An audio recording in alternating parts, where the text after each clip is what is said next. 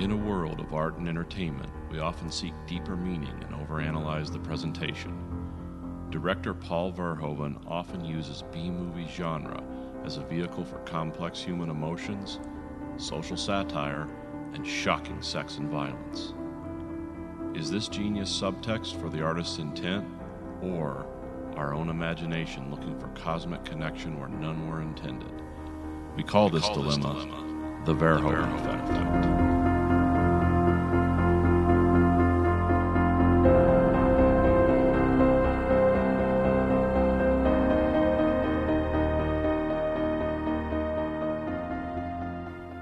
Listening to the Verhoeven Effect podcast, where we are currently watching network television because me and Nathan do not watch network television. We are watching The Blacklist, Season 1, 2013, Season 2 of The Mentalist, 2009, Season 2 of Miami Vice, 1985.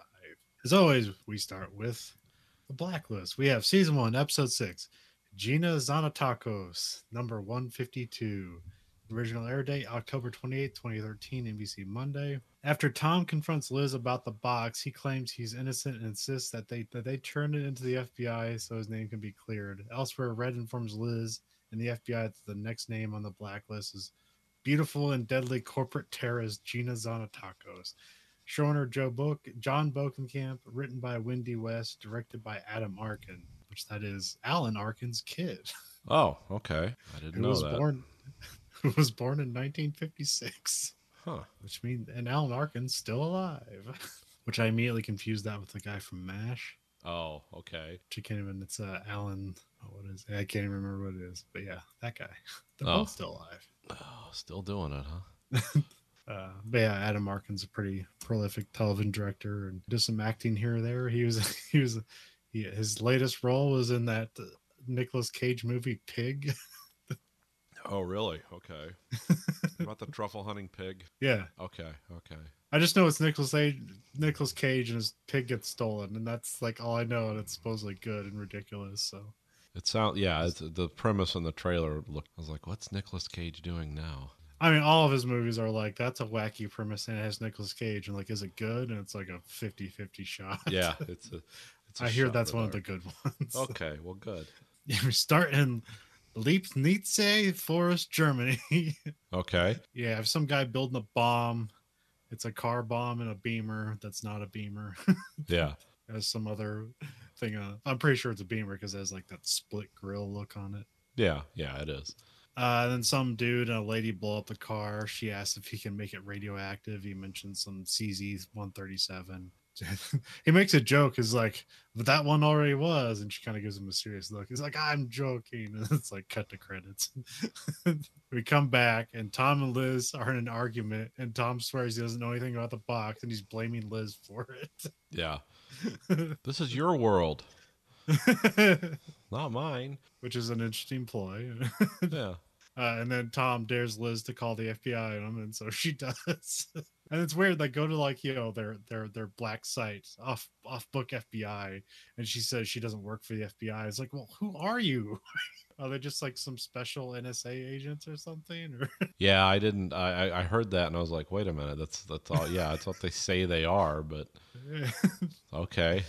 I know they're also working with the CIA and Red, but you know, they're the FBI. Yeah, they're like the part of that, unless she's saying I just work for Red now, which she doesn't. Yeah. But Red is like dealing in like, I don't know, like probably stolen paintings or something. It doesn't make a whole lot of sense, although it helps be a clue later on. So it's just one of his like, well, just quirky things we have Red doing. Yeah, he's always doing something he shouldn't. Well, this time they kind of make it seem like he's like, they kind of make him out of his depth, where he's like he's just making up stuff about this painting. And they're just like, you know what? I don't know. You want this? It's worth money, whatever. Yeah. Or he says it should be up in like a museum in Boston rather than like being somebody's wedding gift or something like that. Yeah. So they drag Tom in to interrogate him. Cooper puts Liz on leave. And then we have Red talking about like corporate espionage and conspiracies while they're in front of the White House. So I think this is like their like JFK moment. Yeah. I'm Mr. X, and I'm here to tell you the most plausible scenario you've ever heard. And this is where he explained Gina Zanatakos, and she's a corporate terrorist. Yeah, and he names things that really happened, like the Tylenol murders, the Firestone tire fiasco. There was one other thing, like stuff that really happened, and it's like, But then he throws like Chernobyl in there and Yeah. stuff like and that. it's like, yeah, these were all things done on purpose to not, not for political reason, but for financial gain by competition. And it's like, oh, I've never heard that. I mean, it wouldn't surprise me, but it's like, that's an interesting premise. And it seems like it's going to be a one and done for this episode. I thought we were opening an arc here of Yeah. like, well, what's Red really like doing this for? This isn't just like evil, like country evil. It's all corporate evil, which in today's world, corporations and the government are like very hard to tell apart anyway sometimes. So yeah, usually kind of this corporate espionage doesn't necessarily end in a body count like they have it here. It's just usually like it's like public opinion of something lowers, and then thus they lose money, and then it's like, oh, somebody did this on purpose, but we can't prove it and stuff like that. So, yeah, we don't talk So, about it. yeah. So yeah, we never really know about any corporate espionage. It's just kind of like it's just somebody knows it exists, but like they're not talking about it. Oh, it exists, but it's mainly it's stealing secrets. It's not sabotage. That sabotage is like that draws a lot of attention. And being Chernobyl was run by a communist government. Who's your competition? Economic competition. Yeah, I don't get that. But and it seemed like they were already winning that war. So yeah, yeah, and it's just one of those things. You throw Chernobyl in there, it's a buzzword. It's like, oh, this is serious. yeah. So, but again, I'm always looking for like, oh, is there a deeper thread here? Is this gonna a common thing? But then I don't see it pay off. I mean, I didn't see it pay off in this episode, other than just as a background. I mean, the interesting thing about this episode is that, like, we always know that like Red's a bad guy, but we always kind of have like fun with him. Yeah, and like he always kind of like saves the day in some way. And this one, it's pretty much like he's just kind of bad throughout. Yeah, he's never fun. And you just have to hope that there's some silver lining to all the bad things he does.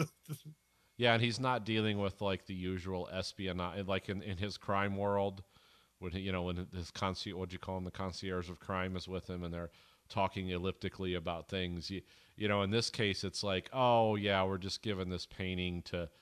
It's not even like a Russian oligarch or something. It's some sheik, and it's like, oh yeah, these are the same idiots that are like dipping falcons in gold and all the other gross stuff that they do in the Gulf oil states because they have more money and they have no taste or style or culture. So this is another thing where we're gonna, but it doesn't seem to really like. It's all an episode about, oh, it's just greed. Everything's greed. It's not always a political ideology, which is somehow more depressing and empty than if it was like terrorists believing in a weird ideology. It's like, well, at least they believe in something.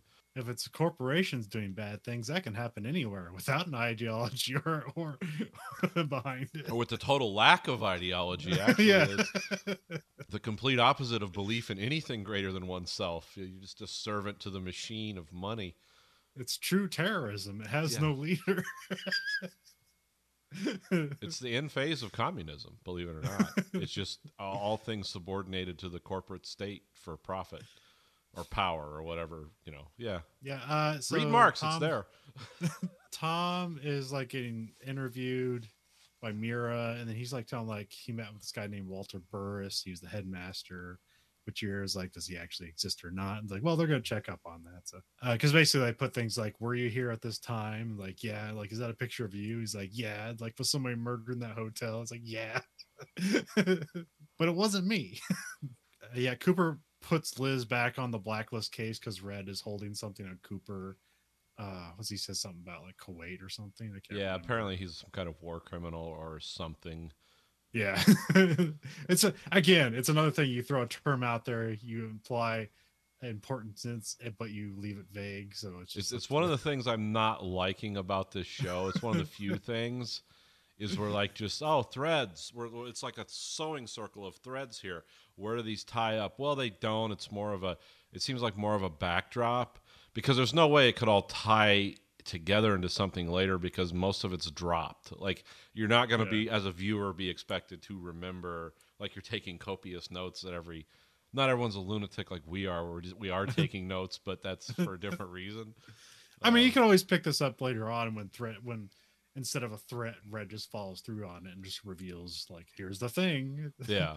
But it's just going to be something like, oh, he covered something up and it was bad. It's like, it's like, how bad could it be? It's like, oh, well, he was feeding children into a wood chipper. It's like, why? Why? It's like, bad, yes, but for what end? Oh, he's psychotic. It's like, oh, that's a real sellout there. That's not yeah, because I mean, well, from what we know of Agent Cooper, is going to be like, he was in a bad situation. He made a decision. It wasn't malicious, but it looks bad. Yeah. And it's like, oh, okay, well, so nothing changes. Yeah, and Gina, she seduces some guy and drugs him and or kills him, and we never follow up on. They're like, call an ambulance, and like nobody's like trying to resuscitate him or anything. Yeah, they're just rifling his wallet and stealing his cell phone. It's like, has anyone checked for a pulse? Nah. He's dead. That's what the script says. Come on, just keep rifling through his wallet. Just tuck $20 in your brassiere that you found, just whatever. Yeah. Then Wrestler are like, they get a clue for some reason where Gina is, and so they find the guy in the hotel. Wrestler leaves, and he ends up fighting Gina in an elevator. And they try to make it because Liz calls the phone, right? Yeah, he has her number. No, he calls it afterwards. Oh, okay, never mind. Because she hears Gina hears the elevator open, and then she kind of like sulks down one of the hallways away from the place, and then when everybody leaves the elevator, she goes back, and then there's like this sort of comedic thing where like a Girl Scout troop goes into the elevator, and then Wrestler like hops into, and then like all the Girl Scouts leave, and it's just Wrestler and her, and they end up fighting, and there's like another door opens, and it's like a guy in his underwear and his two kids or something. And I don't know if that's just like lazy dad or something more weird. And they just walk away. It's like, all right, you got the elevator. Yeah, it's your elevator, whatever you guys are doing. And then she chokes out Wrestler, and then she leaves the elevator once it hits the bottom floor. And that's where Liz calls the phone. And then like so now he has Gina's phone. Oh, okay. And then they end up searching the phone, and they get a bunch of stuff out of it or something. Yeah. We figure out that there's a dirty bomb in play. Tom met with somebody claiming to be Walter Burris, but because they go check it out, and it's not the. So like, hey, do you know this guy? No, he's like, no, I've never met this guy. And like, well, that's the real Walter Burris. So you never met him. There's all the weird stuff where it's like Tom's in the room by himself, and he's like talking through like the one-way glass, and Liz is behind it. And he's like, I know you can hear me. It's like weird, but I don't know. It's dramatic. So yeah, I guess Gina owns just a place in town. Yeah. So they raid that place, and they find a similar mysterious box that was under the floorboard that has all Tom's passports and guns and money and stuff. And they actually find just a picture of Tom in the apartment too.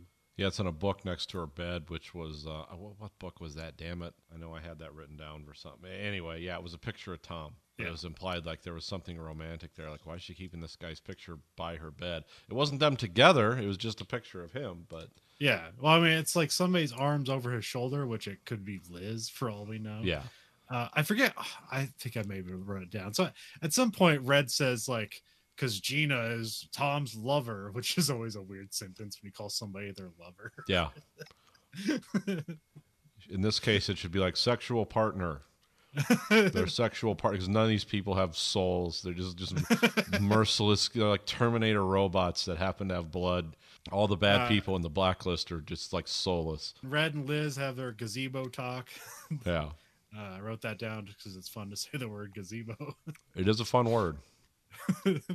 It's never what you think it is. It's just a thing with a roof. Yeah, you're always thinking like lattice work and like carved unicorn pillars, and it's like, nah, it's just a cheap, circular structure. It's basically a tent just made out of wood. Yeah. This is where we learned that the name of the bomb expert is Maxwell Rudiger.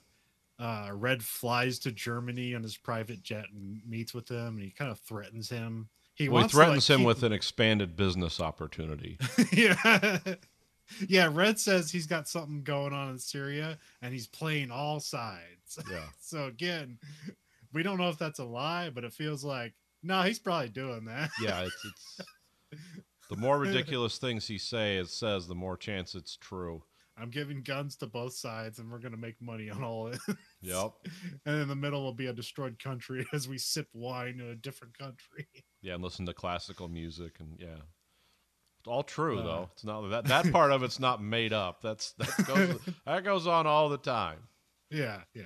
It just usually doesn't get like filtered down to one person who's just kind of doing it on a whim with spreadsheets. No, there's always money. Yeah, there's always a lot more hands. The world's way more complicated than TV. There's always many people involved. Everyone gets to what the Sicilians say. Everyone dips their beak in. There's no one guy making $1 billion, but there's like 100 guys making $1 million, and so all equals the same. Again, destroyed country, dead children. Yeah. Nothing really resolving itself. Just waiting for it to happen again. 10 years later. So like, but here we get Red trying to like kind of like play both sides, where it's like, well, we want to catch this blacklist person, but also I'm not going to completely sell out this bomb guy because we're going to still use him later on. But also I don't want Gina to kill him. So, but so he just hands him a phone. And he's like, call her. And so we never actually see that interaction and see how well or poorly it goes. So, well, the bomb maker's a weird, kooky guy. So he seems like someone that could. Yeah, just live in the forest in Germany making bombs, and he's a drunk. That's what Red said. He's like, oh, he's a complete alcoholic, and he's so random as a person, but he's fun, and he's good at his job. Which I imagine he's almost like the stew maker guy, where there's just some destroyed family in his background, and he found booze and bombs. Yeah, I can make this right. Like, I got a hobby and a medicine. Like, I'm all good. Hobby medicine. I think the guy in the hotel room, the Turkish guy, was where they were obtaining the cesium. Was that it? No, the Turkish guy is basically getting the car into the country without. Oh, that's right. Yeah. He's doing the diplomatic seal. Okay, yeah. Yeah. Where'd they get the cesium? Did that play a part in it? Because they don't end up using cesium. He makes a point that they end up using cobalt 65. Okay. I wrote it down somewhere, but I can't see it right now. Which is just a different form of waste from a nuclear power plant. Yeah. So. It's just something equally as bad. So Yeah. It's just something, if you blow it up, it's not going to be great. But I don't know, also maybe because like how easily they toss away radiation at the end of the episode, like maybe that's just kind of a way out. It's like, it's less radioactive. Yeah. It's the only radioactive isotope water completely neutralizes. We're going to ship it on a boat, whatever. Great. Next. Keep cranking that camera. Then Gina and Liz have a bathroom fight, and there's like this whole thing where it's like, where Wrestler is accusing Liz, he's like, you shouldn't be on this case. If you find you're just going to shoot her and hide the evidence. And then it just works out the opposite, where Wrestler comes in and just shoots her. and then Liz is mad. He's like, no, we'll never find out. Yeah, but to his credit, she had like a knife going towards Liz's skull at the time. Yeah, and he, they did show that like he basically shot her in the shoulder a bunch. So yeah, but also there's like literally a ticking time bomb. So they have to find this car, or a bunch of people are going to be dead. We find out it's an evil shipping company that wants to like set a dirty bomb off in Houston, so that the port in New Orleans gets more traffic and thus more money. So, yeah, it sounds like a reach. Yeah. Well, also, we should name the fake corporation, and all those people should be going to jail. Yeah, or be killed. They find the bomb. The car is the bomb. Like, it's built like the car is. Like, it's like the internal structure of the car is the bomb. Yeah, it's a huge bomb. Which I like that the bomb tech is like, we got a big ass problem here. That I wonder if the bomb tech guy is like an actual bomb tech guy or some consultant, because he's not a great actor, but he seems to like know stuff. So they might have stuck him in. They might have hired the actor that's like, this guy looks good, but he doesn't convince me that he knows. He has nothing but a room temperature IQ here. We got to get someone who really sounds like they know what they're saying. Like, they have the car on the ground, but for some reason they put it on like a forklift, and then wrestler just jumps in the car and drives it off the. It's like it seemed like we're missing a scene here or an order of operation. It's got 45 seconds. Quick, let's crane it up with some slow device. It's like, no, just drive it off the damn ramp, or use that thing to throw it right in the water. Liz makes a thing that like water's better containing radiation, and so like let's just drive it off the dock. Yeah, it's great. That's how the people on the International Space Station survive. Because when it comes too close to the sun, they stand in the room where all the water's stored. Because you can't make the ISS out of lead because it'd be too heavy. But yeah, I mean that is somewhat true. Like we know from reading certain like nuclear submarine books. It's like you just put the radiation in the water and it'll figure itself out. Yeah, the ocean is a wonderful filter. Nature's filter. And even like you have these bad oil spills. It's like actually if you just waited, like the ocean would kind of clean itself. But then rather than what our intervention, like sometimes our intervention is worse. Yeah. But well, it all comes. There's nothing on this planet that wasn't of this planet. It's like all except now, like refined radionucleotides and stuff. That's purely manufactured. But oil, they're not refining it out in the ocean when those derricks go up. They're just bringing it in to be refined. It is actually the product they sucked out of the ground minus sand. So now I wouldn't want to be eating fish out of there or anything, but I'm not saying it's good. Well, I thought because they drive it into the water. I thought there was going to be like the water like short circuits the bomb and it doesn't go off and there's like happy accident. Yeah. But the bomb does go off, but then they just like throw it away. It's just like, oh, it was very well contained. Like we're all good now. Yeah, the port's fine. Say nothing. And I kind of feel sorry for like the guy who did the stunt where he jumps out of the car because like that always looks like that sucks, and that one looked especially like brutal. Yeah, that didn't look fun. And then like the car bomb going off is just some digital effect that doesn't look very good. Yeah, no one got covered with radiation death water. Yeah, I always wondered how. As soon as that happened, I was like, "Is there going to be a follow up to this?" Like, hey, why is everyone in the port of Houston dying of cancer? We don't know. We have no idea. These dock workers out there, no hair. The shift is killing me. Nah, it doesn't come up. Yeah, we created a new hazing process for the rookies where they make them skinny dip in this one part of the dock and they all start dying. It's called job security. Want to play skin burn? Who's going to be the glow man? Or at night, like, hey, why is there a flashlight under the water? It's like, oh, that's just natural phosphorescence. Yeah, so they come at Gina's alive. She's like out of surgery or whatever, and Gina admits to killing Volker before he gave up his secrets because he was going to defect to America, which I'm not sure what secrets were left to defect for. Yeah. UFO secrets. She says she was hired by Red and claims to not know Tom. Yeah. So Tom gets released and he spots some guy on the crime board in the background. Is like, yeah, this is the guy I met. And are we not supposed to know who that guy is?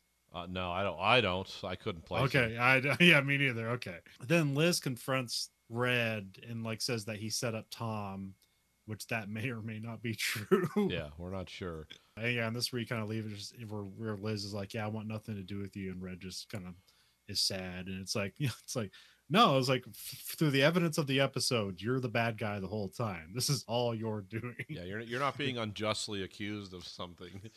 And the only thing you didn't do is you didn't put the bomb in the car and set off the docks. Oh yeah, I forgot. I think I wrote that down. But like the way he gets the clues, like the guy's doing the painting too wants the painting sent to New Orleans rather than Houston. Oh yeah, yeah, that's right. That's where Red gets the things like, oh, I think I know where the bomb is. It's in Houston because the guy wanted the painting delivered there, or he wanted the painting delivered to New Orleans rather than Houston because he knew something. Then we come back to the Keen surveillance team, and so they ask the questions like, so like Tom isn't working for Red? It's like, no, and they're like, who is he working for? And it's like shrug. And here we hear the Apple guy, and he's British, so don't know what that means. Is that British intelligence or whatever? Because all these guys in this crew watching Keen are American, so this is British, so we don't know who they're connected to. We don't know if this is freelance. We don't know if this is CIA, FBI, MI6. We don't know. It's just another mystery. So yeah, that's the end of the episode. Yeah, it was fairly exciting. Yeah, it's exciting. Yeah, some interesting stuff, but it was just there's a lot of I don't know. I'm not sure plot holes in the blacklist really matter, but Yeah. sometimes to us, sometimes the plot holes mean something to us or catch our eye, and it's kind of a glaring thing. And other times it's like, don't worry about it. It's fun. Yeah, well, that's part of the frustration of the show is it seems to want to project this otherness of like, oh, there's something going on here, and and you as the audience need to watch closely. But then we're going to introduce so many concepts and ideas, and then nothing ever seems to, because we're six in, and half the stuff Red says is like, well, is that going to relate to something later? I don't know. But they don't seem to put it up. I don't know. We'll see what happens. But it seems like it wants to be mysterious and kind of straightforward at the same time. So it's like, does that mean something later? Or is that a plot thread, or is that just a way to propel the story? I don't. Got that. There's another fun Red line where he's talking with Cooper, and this is where he's like holding something on Cooper, and he says like, delivering criminals to you is a hobby. Like the one that if I bore of, you will be like less inclined to keep your job or something. Yeah. Again, Red has the best lines. Oh yeah, well, he's the smartest guy in the room. And when will hubris take hold? Yeah. Or has so it? Yeah, because it's probably the lowest for the character so far. Yeah. He's sad that that Liz doesn't trust him, even though he's given absolutely no reason to. Yeah. He's generated completely the opposite feelings about engendering trust with people and not just... What, I've killed like 3 people in front of you and saved your life. Like, why don't you trust me? I've only put you in danger constantly since you started your job at the FBI. Yeah. That apparently isn't the FBI. It's the post office. It's a counterterrorism unit of the post office. And for our second show, we have season 2, episode 6, or The Mentalist, season 2, episode 6, Black Gold and Red Blood. Really weird, stretchy title. Yes, they fit that. Well, they had to horn that in. And I'm not even sure if like what's it a pun on, but I'm probably missing something there. Oil and death. Yeah, pretty much. Yeah, which is a Beverly Killbillies. Yes. In California. Original date November 5th, 2009, CBS Thursday. While CBI investigates a homicide over what appears to be over a land claim, Patrick is put in jail for spying on Sam Bosco to get information on Red John. Showrunner Bruno Heller, written by Bruno Heller, directed by Rod Hardy. This is a pretty good episode, but it's a little bit also just a bit too wacky for how serious like things are supposed to be. Yeah. Well, that's part of the weirdness and the beauty of this show. The overall show is just about a sad guy who's really smart and has all the talents and all the intelligence, but is like, he's just a damaged person. And he's smart enough to know that on some level, but it's always it's kind of this jaunty traipse through corpses and death and murder, and then there's this overarching like Hannibal Lecter type killer that's out there, and because the show isn't just him, like because he's presumably he's rich, and so he could just take on the Red John case on his own with his own money. Yeah. And just start randomly killing people that he can associate with it. Yeah. But he needs the help of the CBI. And so there's this weird friction where he wants to get what he wants, but he has to deal with, rules and regulations. And people and who you think maybe he likes, or the whole thing's just a ruse, you don't know. Yeah. Because he has a lot of sociopathic traits. Hey, so we have Kirby Hines. He's a welder. Is the dead body, dead from blunt force trauma. He also has glitter on his face. And we have Rigsby is afraid that Jane knows about him and Van Pelt just because, he does those things. Yeah, just because that's what Jane does. He just looks in your eyes and like, something wrong with you. A crowd gather and there's like an argument and a guy pulls a knife and then Cho subdues him. Yeah. The guy is Theodore Luscombe. Yeah, Luscombe, I think. Yeah. And he's like a garbage sovereign citizen moron. Yeah. He's one of those anti-government people. Like, yeah. I don't have to say Oh. anything to you under my rights. I don't recognize your authority. It's like, oh yeah, these guys. And I don't know if he's like always that way or if he was that way after he lost the court case that comes up later on. Yeah. But yeah, in this, I think after the credits, Bosco has Jane arrested for spying on him. Yes, the bug from 3 episodes ago comes back. Yeah. Bosco gives him a choice. He either wants Jane to leave the CBI or be charged for spying.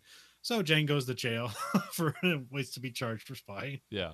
And we have this weird scene where like Jane comes in there and he's talking to the guards and he's like, and the guard's like, why were you recommended for protective custody? And he's like, I don't know. I was like, I'm not a cop. And he's like, okay. Oh, he Do you asked want him, he said, protective? well, there's 2 reasons you're a cop or a pedophile. Which one is Yeah. it? He goes, well, I'm not a pedophile and I'm not a cop, so I don't know why. And he's like, well, so do you want protective custody? No, Gin Pop. Oh, fine. It's your funeral. You know. Before Jane is introduced into this, he's walking down the aisle.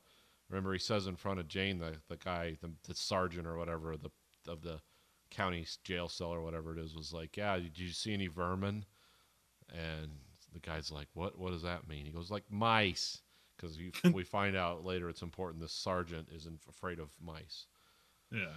In a way that's like insane, but we'll Yeah. talk about it later. I don't think I hate spiders. I've killed one on the show. I do not like them. But if someone threw a spider at me, I wouldn't like piss my pants and forget whatever's going on. I would get the spider off and then continue. But whatever. It was like, oh, okay. I see. Yeah, it's one of those things like, do you remember that part? Well, here it comes back. Yeah. And it's like, oh, okay. It's not all right. That didn't really pay off, but I know why it's there. Aha, I was paying attention. Yeah, pretty much. Yeah. Then they throw Jane in this room with this large set black man, and he introduces himself. He's like, what are you in here for? I was like, I was spying on a state official. And he's like, you? And he's like, they said I raped and killed this guy. He's like, that didn't happen. We had consensual sex, and then I stabbed him to death. And Yeah. It's like, good night. He's like this 500-pound black guy who's kind of a charming guy. Yeah, on a he's certain jovial, level. yeah. It's like, so you don't even know if that's true. It never comes up again except him and Jane. Yeah. When Jane talks to him, about having therapy and it's like, well, your dad just didn't know how to show you love. It's not that he didn't love you. He didn't. And this guy was like, oh yeah, so just Jane being Jane, it's Yeah. Yeah, I mean that character is pure comic relief. He's Yeah. not really to be an introspective character because that character is so mismatched and weird. But he hits all the comedy beats, so he does a good job. Right. So, yeah, we found out there's a land dispute. The family land was sold to the Gerbers, and apparently there's oil on the land, but it used to be like something hard to get to oil, so it wasn't worth getting it. But now that the prices are going up, now it's worth it. So yeah. That's called the sweetness of the oil for anyone who's curious. just what explain that. The most popular oil in the world is what they call light sweet crude from the Gulf.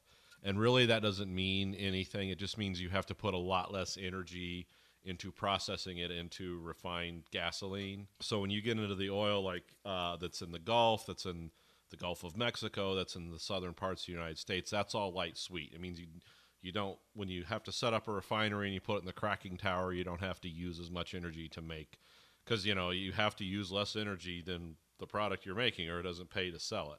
But when you get into what they call oil shale and Brent crude, like Brent crude's from the North Sea, that's outside of England and Scotland, that's a little harder to process. And then you have like the sand shale, which would be California, Northern California up through Canada. That's the hardest stuff to process. But as the price goes up, it's like you can put more energy into it because it's still paying out. So that's what the kind of that kind of oil is all over the place, and we're just starting to use. That's what fracking. That's how that gets that out of the ground. I thought fracking was for natural gas. No, you can use it for oil too.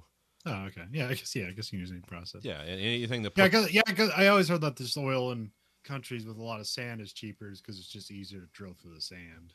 Yeah, I mean, you can drill for it, too. It's a little more destructive, I think, because when you're fracking, you're putting something in there to replace it, whereas if you just suck it out of the ground, you're just creating a void, which will later fill with earth. Because, I always hear, stuff like there's a lot of minerals and stuff we could get in Russia, but it's, basically you have to, terraform the land to get to the good stuff. And it's like, yeah, too much energy to get that.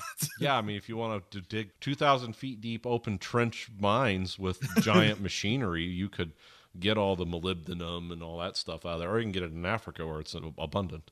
You just got to dig it out of the ground. That's why China's building. That's what all the Belt and Road stuff in China's about. In Africa, it's because we'll build you freeways and infrastructure, but we want all your, because they're investing in something that's a fixed cost. We'll build you a road, we'll build you infrastructure, but the price of those minerals there only goes up and up and up. So it's like, yeah, the road we've paid for, now we want the minerals, and once we have all the minerals, we set the market price. So, and we don't care what happens in your country. Yeah, we absolutely, we don't care what happens in our country. Why would we care what happens in your country? Well, you know, like, when the Olympics, you know, the Winter Olympics, like they had to shut down all the factories like 2 weeks before the people started showing up because so they could breathe. Yeah, so they could like compete at an Olympic level, and that was the same thing with the Summer Olympics in Beijing. They had to shut all the factories down like a month before, so the people could, like, you know, you could see the people doing the 500 dash or whatever, but not through a haze of like smog.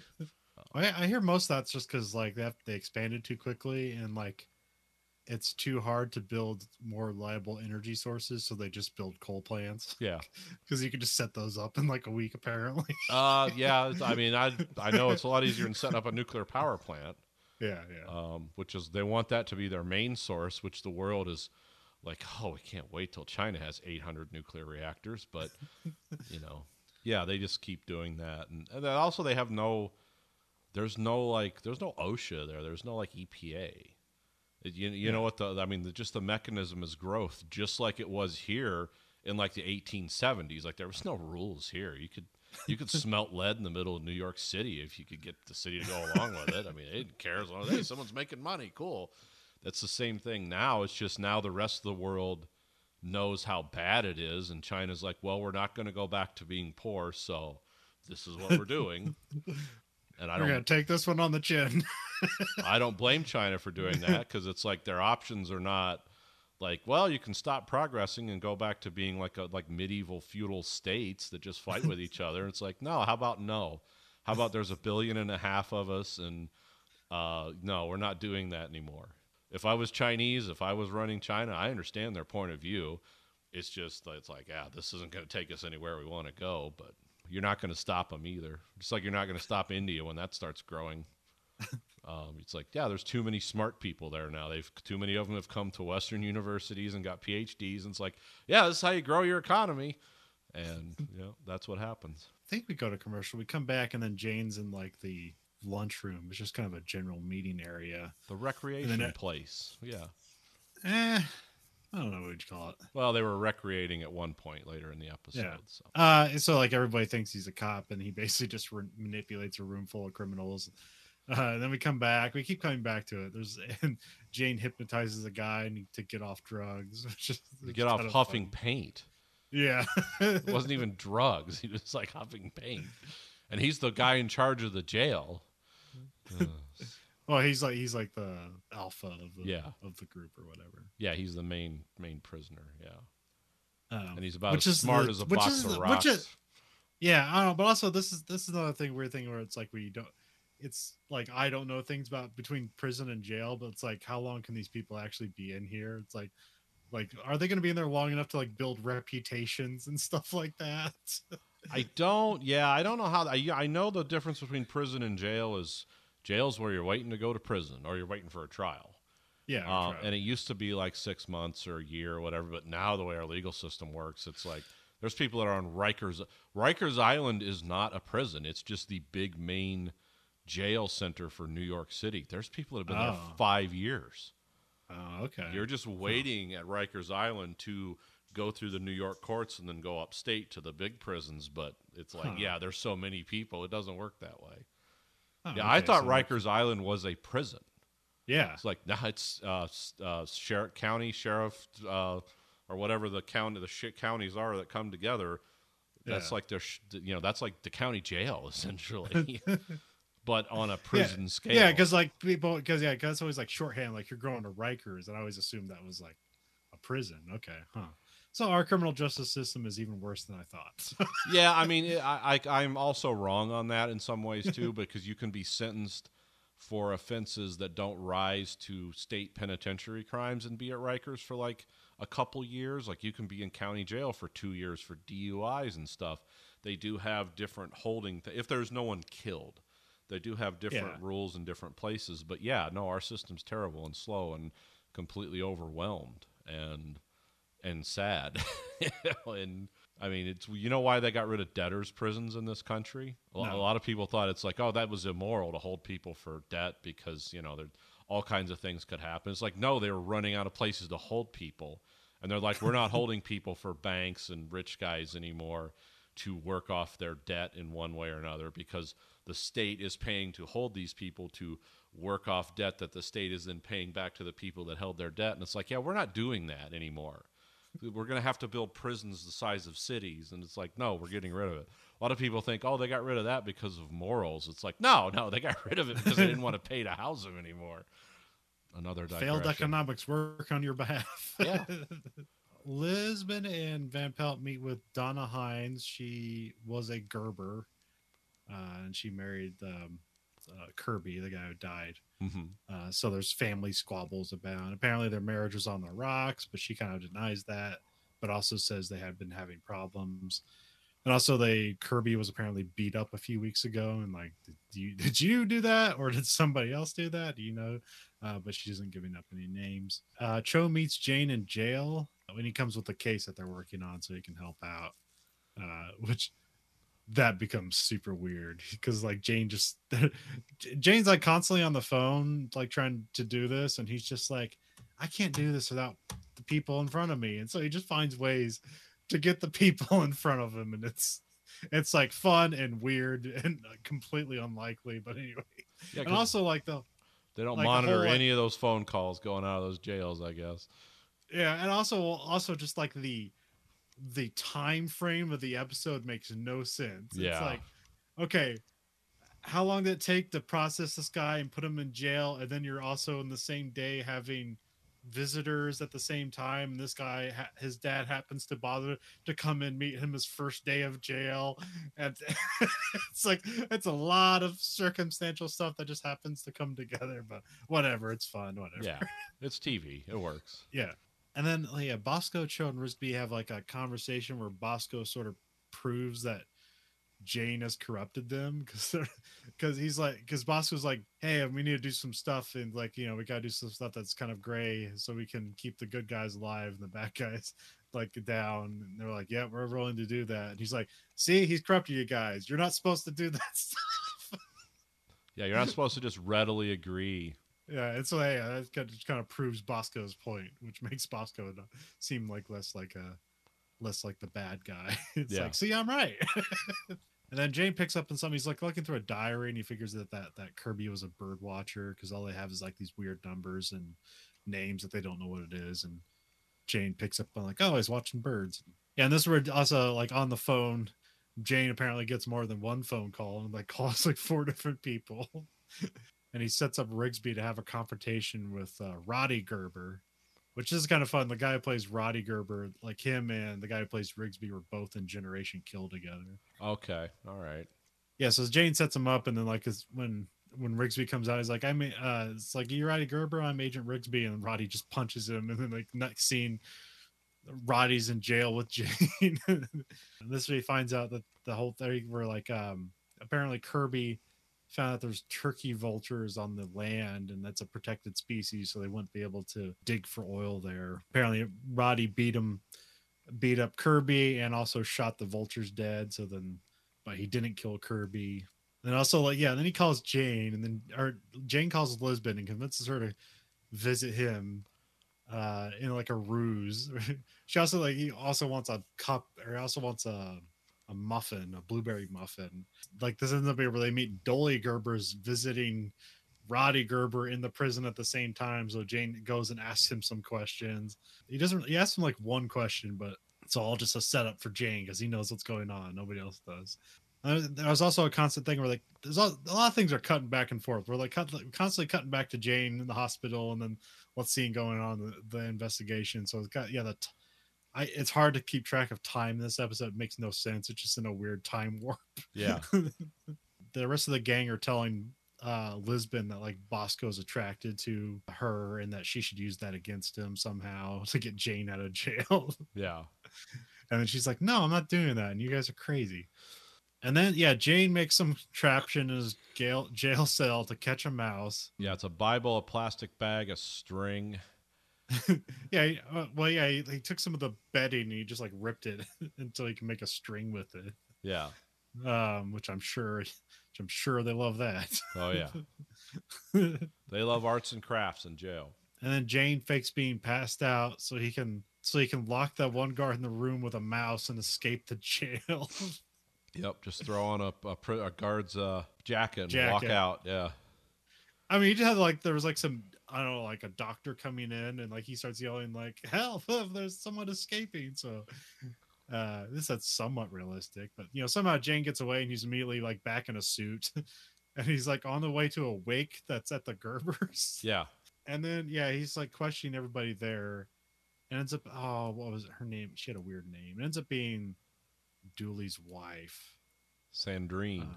Yeah, Sandrine. Like she had an affair with Kirby.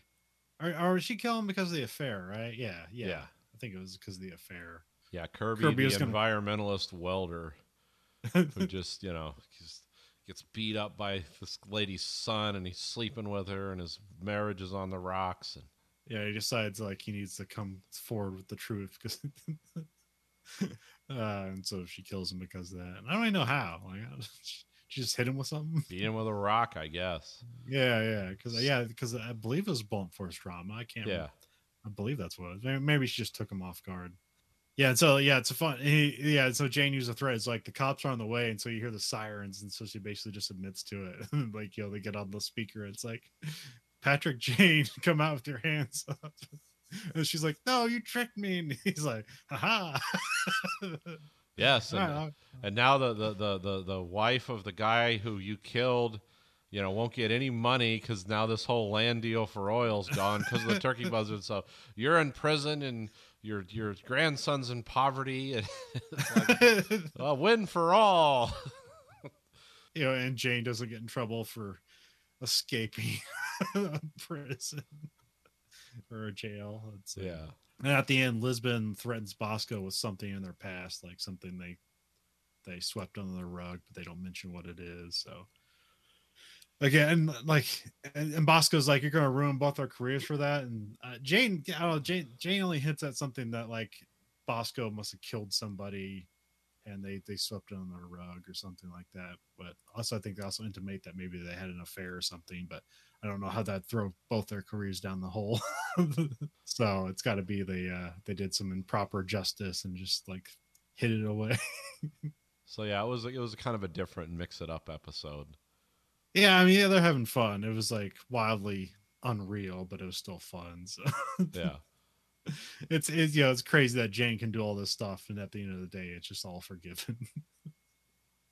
I mean, I know technically he's not a part of the CBI, so he's not held to the same standards, but it's still crazy. And then for our third show, we have season 2, episode 6, or Miami Vice, season 2, episode 6, Buddies. Yeah. Original air date November 1st, 1985, NBC Friday. Crockett and Tubbs race to find a young mother and her baby when they are targeted for death by mobsters.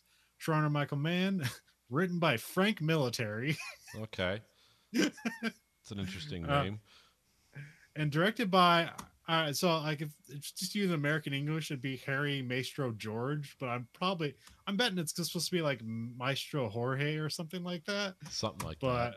I could not find a pronunciation that was respectable, so Maestro George it is. Yeah, it works for me. Which that's a hell of a name for a directing team and a writing team. So I know usually we try to find like the benefit of doubt for these shows. This was a pretty bad episode. Yeah, right? This wasn't a good one. No, this wasn't a good one.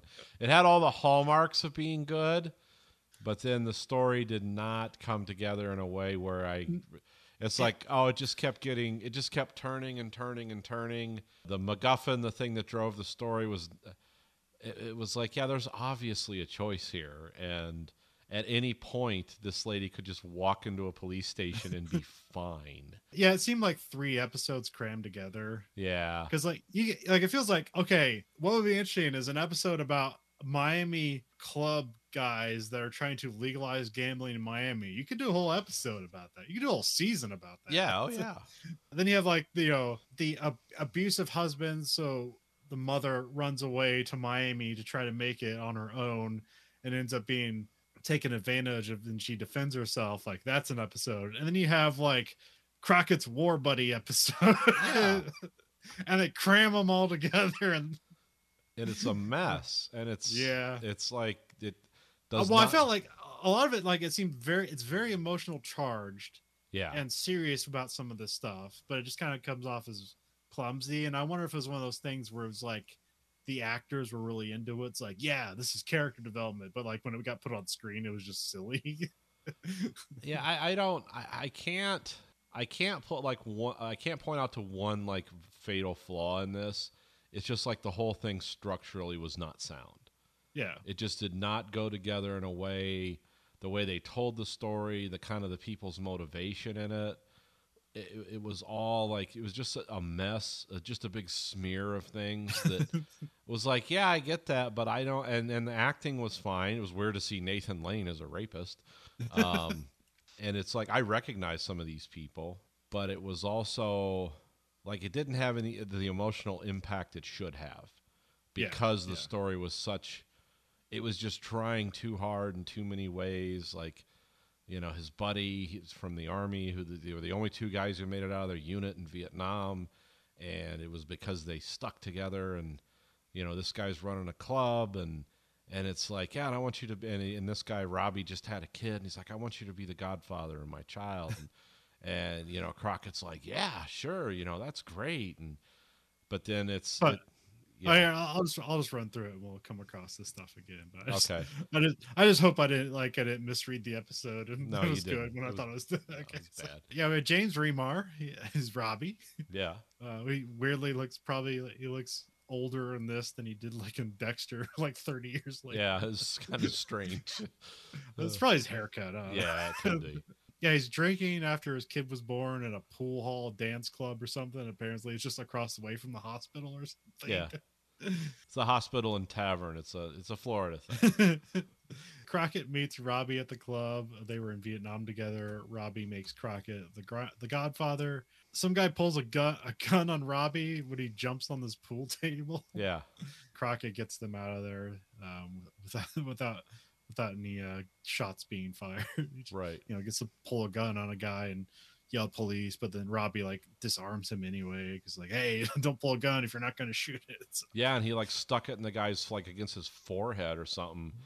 It was like did he cock it, or I don't remember, but it was like, yeah, that's okay. So Robbie has some experience with violence. That's introduced. And, nah, he did like knock down like 5 shots in about 4 minutes. So true, yeah, because he has an immediate altercation with the bartender, which would get him thrown out. And then because he's like, I want 3 shots, and the bartender throws 3, and he's like, who's drinking with you? And he's like, it's just me. And he's like, oh, you just became a dad, huh? And he's like, yeah. And he goes, well, Dad's not going to be alive very long if he drinks like that. He's like, hey, don't say that to me. You know, it's a very 80s censored TV thing.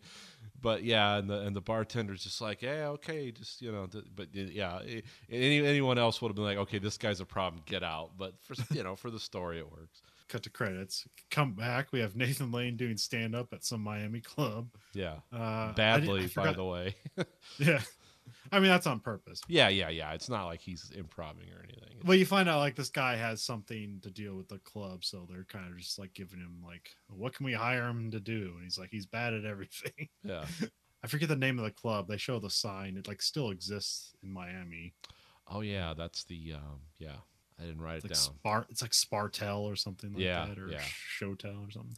Then you find out there's this hostess, and she's like covering up bruises because like her husband abused her back in New York. It's Dorothy, and she has her baby there, and like the the boss is like, "Hey, you got to find somebody to watch that baby. You can't bringing it to work." It's like, she's not like, "Well, you know how much we're paying me. I can't afford to babysit." Do you know what childcare costs in this city? It should have just launched into the struggles of the working class, but that's not Miami Vice in the 80s. And then Noogie's wife, Ample Annie, is in this a lot. Yeah. Noogie's not in it, but no. She's the one. Yeah, she has like 50 jobs for some reason. Yeah. Don't really know what she's doing. She just kind of shows up and has some information.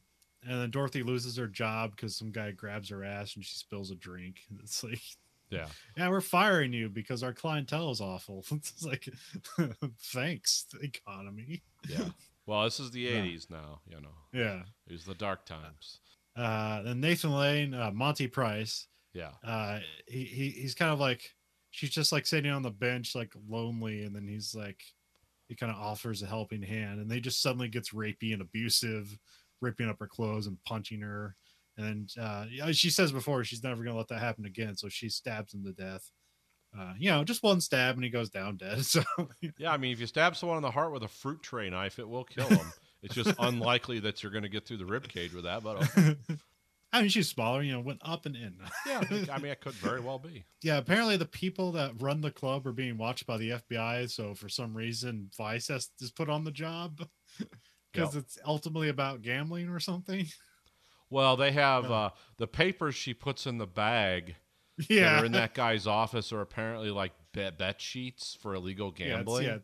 Yeah, they're like tally sheets for So in order to be subtle and not to make problems because they're trying to get legal gambling in Miami, remember, they decide to shoot up half of Miami trying to kill a woman and her baby because that won't draw any attention. You just, that's just a day in the life. They, one for killing this guy, two because she has the papers and they think she's going to hold it over him. And like, I'm guessing she doesn't even know what the papers are. No. It was just betting for the baby, which seems like very bad betting. Like there's like literally like towels and pillows in that room. Yeah, here, 8-month-old baby, stay on this crunched up paper and never cry because mom is on the run and the mob's trying to kill her. Also, unfortunately, I don't know if this lady is supposed to be playing an immigrant or she's just a bad actor, but both work. She's in real life, she's Hungarian. I don't. Okay. Yeah. So she was basically a ballet type person who I think somebody like took a fancy to her. It's like, hey, let's put her in this episode. She can be a sympathetic character. And it's like, well, she tried. I mean, if I went to Hungary and had to act, I probably wouldn't do any better in their TV shows. So yeah. But it's also like a common thing where in Miami Vice, we get like a really young person and put them on the show, and they're very bad at acting. Yeah, but they look hot, and it's like, well, it works. Yeah. Das and Kanata are trying to legalize gambling in Miami. They're the club owners, and apparently they're just the mob. But yeah, they're just generic mob figures, and they look the part too. Yeah. I guess one of those guys actually went on to be in like The Sopranos. I can't remember. Oh, I'm sure. Yeah. What's his name? Where's the guest? Was Frank Valli? Was that the one? Frankie Valli. Sounds all right. Yeah. Yeah. So the papers just have name and numbers on it that could be incriminating, but not necessarily. Yeah. Even Crockett, when he found out what it was like, they can't tie that to anything. Just names on a piece of paper. But yeah. This we find out that Robbie owes money to the mob, but he doesn't want anything to do with them. He's like just coming there to hand him a check and like, don't tell me anything. I don't want anything to do with this. Right. In fact, I'm going to mail you the checks for later. Yeah, because he like runs a club across town, but to get startup money, he needed mob money. But we'll find out even more later. So we have Annie's working a hot dog stand. She's all over the place. Yeah. So she's working at a club, working at a hot dog stand. The guy who owns the hot dog stand is her agent. It's just weird. It's just comic relief shoved in there. So. Yeah. Comic relief shoved into a situation that is about as far from funny as you could get. Yeah, the mom wants to kill a baby. Yeah. Better shut that baby up. It doesn't know how to form sentences. Shoot the baby. It's dark. Shoot the baby. It's dark. They'll be afraid of us. The darkness. I don't know. Crockett and Tubbs talk with Robbie about his connection with Dawson Kanata. And of course Robbie just flies off the handle at the end of it. And also in this round we suddenly find out that Robbie is Kanata's son, like dun dun dun. Yeah, I was sitting here doing like a paint thing on a model, and I was like, what? I was like, come on, you took me out of my model. It's like, oh boy. That's where I wrote the episode off. I was like, sometimes these episodes are a little uneven. Sometimes for the first 35 minutes they can be uneven, but then it sort of like pulls itself together with some cool stuff at the end. It's like, that's when I just lost me. When I actually started just to stare at the screen like, what? Yeah, and Tubbs, like, he changed his name in high school, Crockett. You want to know, because apparently they're in college football together, because there's a photo of them on the football team. But yeah, they were in college football and then Vietnam. And then through all the hell they came through, that guy never like mentioned this. It's like, hey, if I die, friend, I want you to know my real name. My dad's a mobster. So it's weird. I'm guessing neither him or Crockett like finished college, because usually you wouldn't like finish college football and then go to Nam as just like enlisted personnel. You'd be officer. Yeah, I don't know. It's weird. It's just everybody is with Oliver Stone. I mean, Dad got drafted after college, but he was. But I don't think he just like wanted to do like, okay, whatever I got to do, because I don't think he was going to Vietnam, and he didn't. But yeah, so maybe it was one of those deals where they're just mass drafting people. Oh yeah, I guess they could have got drafted as well. But yeah, I always figured he volunteered. I don't know. I'm assured we have more Crockett Vietnam buddy stuff coming on later. So I hope so, and I think it's a little better. Yeah, Danny Bain shows up. It's the husband of Dorothy, and he just insults everyone. And then Crockett shoves him around and makes him scared. He's like, hey, like shoving ladies around. And then Castillo's like, Sonny, in my office now. And it turns out he wasn't even unhappy about that. He was, it's like, you're too close because of, the Danny thing. It's like you gotta. Yeah, he takes him off the case. Yeah. And then Sonny talks with Robbie again, and he tries to guilt trip him. It's like a very weird scene. Yeah, see, this is when I was really like this is what it's like to be a man. And it's like, and he's like pointing a gun to his own head. And somehow Robbie knows where the girl is because he overheard something. It's like, I'm sure on paper, like the actors were like, yeah, this is some real meaty stuff. And then it's ridiculous in the edit. Yeah, there was something wrong, and something was wrong here. But it was just a story. Everyone acted their ass off, but it was just a story. Well, it just feels weird that it feels like weird that Robbie just won't tell him where the girl is. It feels weird that Sonny's trying to guilt him into like, hey, you're not a man if you don't tell me where the girl is or whatever. Yeah, I mean, honestly, like tactically thinking, it's like, well, the mob, my dad's holding a mark over me for money. It's like, if I tell these cops what's going on and Dad goes down, it's like, well, my debt vaporizes with him, right? I mean, or I just pay the next guy off. It's like, it doesn't have to involve me. Yeah. But yeah, it doesn't. No one like uses logic in these TV shows. So. And then Robbie sneaks out, and then Crockett chases after him, and it's kind of an okay car chase. Yeah, it's not bad. It's 1980 something Corvette versus a Ferrari, which is also a Corvette. Yeah.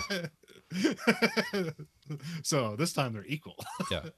Unlike last time where it was like the cars were so unequal and they shouldn't be able to just escape away. Yeah.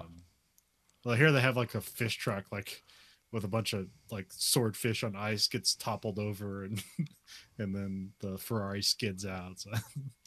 Yeah. And then Robbie gets to Dorothy, and you seem like, oh, he's gonna kill her, but like, no, he's gonna like give her money and like get her out of the state. And that's when the gang show up, and I forgot the others. Previously, the gang go to her hideout and they have these weird masks on, which kind of makes them look. It's like almost like weird clear black face kind of going Yeah, on. it's something weird. strange. I mean, it looks like if a black guy had like one of those clear kind of like slightly obscure your face masks on, but it's a white guy with that mask.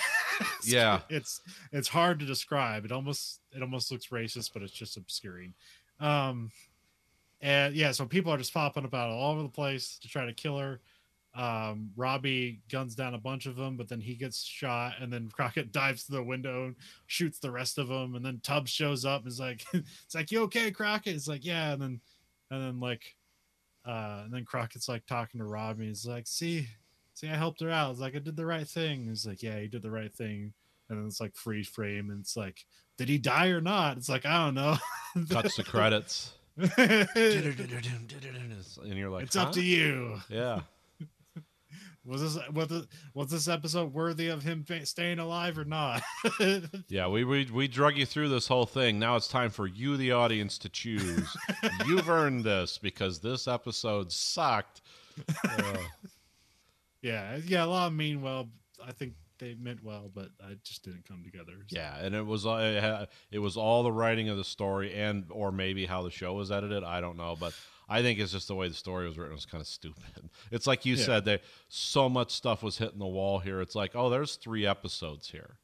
Yeah. But we don't need to, or at least like the first act where the girl running from New York to Florida to try to start over to Miami, and and the rapey comedian, and he kills, she kills him in self-defense. Like that could have been a whole episode. But it's like, no, they had to throw this other thing in, which again could have been a standalone episode, where you could have built tension and had characters and stuff. But no, let's just cram all this stuff in. I mean, it started off interesting, where it's like, okay, here's Crockett's Vietnam friend, and then you come back from the opening credits, and it's like a woman with a baby, and you're like, okay, so that's his baby, right? And it's that's what I thought too. I was like, huh. And it's like, oh, and she has an abusive husband. It's like, oh, this isn't going well. And it's like, oh, that's just a coincidence. Yeah. There's just 2 babies in the wind. Yeah. There's just guilt babies around there for and there's some parallels there, but just that, and it's like, yeah, it's like they're 2, like every time you cut to like the Dorothy thing, it's like it's a compartmentalized part of the episode, so it's always divorced from the rest of the episode, and because she's not that great of an actor, it's always just boring and doesn't really add anything to it. Yeah, there's a lot of close-ups of her looking confused on the camera. Yeah, like saying her dialogue and then like turning her head like a dog. Like, huh? Did that make sense? It's like, God, where'd they find her? Okay, is this her process? And then sometimes they cut to the mob guys, and like, they're also separated from Crockett and Tubbs, and the thing stringing that together is Robbie, and then they have the familial connection that's just like out of nowhere. Yeah, and makes it. I don't know. I think maybe in the 80s that was simpler. Like, oh my God, they're related. But like, anytime they make things like that's somebody's father, it's just so lame nowadays. Yeah, it's been done a lot, and yeah. And it wasn't, and it was just, to me, like I said, it took me away from my paint process. Like, what are you saying? Did I need to rewind this? Did I miss something? No, I didn't. Okay. And also just a terrible episode name. Yeah, not a good name. Didn't Buddies. like the name. The best. What's the episode about? Not buddies. Yeah. Yeah, it almost has a title of one of the, like, is this going to be a comical episode? But they don't really. Yeah, because reading the title, reading the episode like title and the description, I thought it was going to be like Crockett and Tubbs are like solving crime by like taking care of his baby. Like, I thought that's what it was going to be. Yeah. Not like Crockett's Vietnam buddy, who's like maybe like a tenth of what the episode's about. Yeah. Yeah, so not a good Miami. Nothing like Where the Buses Don't Run or something, No. Where it's like that too was strange in a way, but it was like, oh, it paid off, for the story. Where this one was just like, okay. I don't know. Also, like, it's like I've never seen this written by credit of Frank Military. I've never seen this directed by credit of Mastro George. So this was their first crack at stuff. So maybe it just didn't fit. Like they didn't know how to do the style. Yeah, that could be. We'll see if they happen upon other episodes. Like maybe they figure it out. I don't know. Yeah. So, anyways, if you've liked your podcast, if you liked our podcast, now couldn't you? You can find us at anchor.fm/Verhoeven Effect, or you can go to verhoeveneffect.com. You can rate our podcast on whatever platform of your choice. You can rate us whatever you want. The only thing to listen to is the highest rating. So remember, you control the algorithm. The algorithm doesn't control you. At anchor.fm.com or verhoeveneffect.com. We also have listener support where you can support us at a monthly stipend of 99 cents, $4.99, or $9.99 a month. We're at Twitter at Verhoeven Effect, Facebook Verhoeven Effect. We have another podcast called American Greed Factory. You can find us on YouTube or podcast of your choice. We can both on YouTube. You can watch this and that podcast both live and unedited. And we also have t-shirts at belowthecollar.com/Greed Factory. So for the Verhoeven Effect podcast, this is Conlon. This is Nathan. Goodbye, America.